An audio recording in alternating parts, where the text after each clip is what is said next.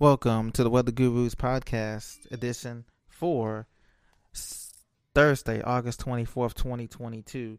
First, we're going to take a look at the National Satellite Radar Composite for the lower 48 United States, and then we're going to get into the tropics conditions as it dictates for the Atlantic, Caribbean, and Eastern Pacific basins as warranted. I'm your host, Tony. Thank you for joining me. Right now, looking at the United States Weather Radar Composite, we have clear skies in the Northeast and the Mid-Atlantic. This is contributing to temperatures on the rise in the mid-80s Fahrenheit to 90 degrees Fahrenheit from the D.C. New York corridor up through Boston and the interior corridor from Buffalo on through New England. Showers remain concentrated in the south zone. This time it's shifting east. So anybody from Jackson, Mississippi up I-20 through Tuscaloosa, Alabama, and southward I-65 from Montgomery, Alabama through Mobile, Alabama. That's the heaviest concentration of rain. Flood warnings were issued east of Jackson, Mississippi. Emergency was issued for flooding conditions. They received up to 6 to 12 inches of rain in a 24 to 48 hour period. This is downshifted from Dallas, who's getting a drying out break as dry air continues to infiltrate the Dallas-Fort Worth Metroplex down through I-35 through Houston and San Antonio, drying out as we speak. Conditions are remaining for the southwest monsoon that continues to pump up moisture into Phoenix, Tucson, Las Cruces, New Mexico, in through Las Vegas, and up through the Four Corners area. Showers continue to make the impact in St. George, Utah, Salt Lake City, Utah, Provo. All those areas will be raining, as well as some showers north of Las Vegas and Henderson, Nevada. California through Seattle looks absolutely fabulous conditions. Heat wave continues in the PNW, the Pacific Northwest, so be on the lookout for that. Severe storms are a marginal risk up in the upper tier from Minneapolis, St. Paul, all the way across Minneapolis and the UP of Michigan. That's where we have the best chance for some next severe weather. It's still only a 1 out of 5 or a 2 out of 5 slight chance, according to the SPC. We'll be concentrating for those severe weather storms. So that's our general outlook with the satellite radar composite. And looking at the tropical season, National Hurricane, courtesy of the National Hurricane Center and NOAA, we have so far completed the month going through the Atlantic season here. We're only using 3 of our names. We're up to Cindy. Danielle will be the next name on the list. However, the tropics, we know that peak hurricane season extends from September 10th through October 10th. That's the peak of the hurricane season.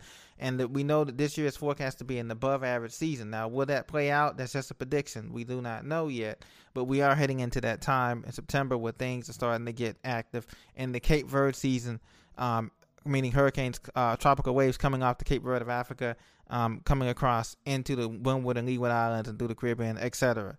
We do have 2 areas of interest right now in the Atlantic. Right now, there is a disturbance located about a couple hundred miles southeast of the Windward Islands. Conditions are not favorable for this to grow right now, so there's a 0% chance through 48 hours, a 20% chance through 5 days that it will develop. But once it gets into the Caribbean Sea, late into early next week, those numbers may go up as it gets less of a Saharan air layer, dust layer in effect there, and the wind shear may relax later on this week, probably by Monday or Tuesday. So it may develop into something, an invest or tropical depression after it passes the Windward Islands there. The second disturbance is still coming off the coast of Senegal and Africa at this time. It's still on land. So conditions through 5 days, only given a 20% chance here. It could support some slow development later on this week and over the weekend, but it's moving pretty fast right now at 10 to 15 miles per hour, this wave. And so any development will be limited by, once again, the wind shear and the Saharan air dust layer that has been forecasted. These all systems are moving according to the Bermuda High, which is to the north, and is steering it westward across the Atlantic. So these 2 systems don't pose any threat to the United States or the Caribbean or any entities as of yet, as they're just too far away at this point and not strong enough. Eastern Pacific, things look good. Tropical activity is not expected in the next 48 hours, as well as the Central Pacific and Hawaii look good.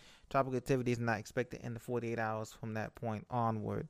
So guys, we're in the dog days of summer. Enjoy summer while you can. There's going to be absolutely great weather. Heat will remain as the jet stream is retreated well to the north in Canada and Ontario. The jet stream is far north where we're just going to have ridge runners, showers slipping underneath the ridge there from the upper Midwest through the Northeast and into the Mid-Atlantic. Southeast will continue to have showers. Typical summertime thunderstorm patterns in Florida. That sea breeze pattern will continue. So you have showers anywhere north of Tampa, let's say Newport Richey, all the way up through Crystal River, Florida. into Gainesville and Jacksonville, Florida. And you also have those showers coming in the west coast there from anywhere from Naples through Fort Lauderdale on the east coast, as the sea breeze collisions will continue to be a daily occurrence there as well.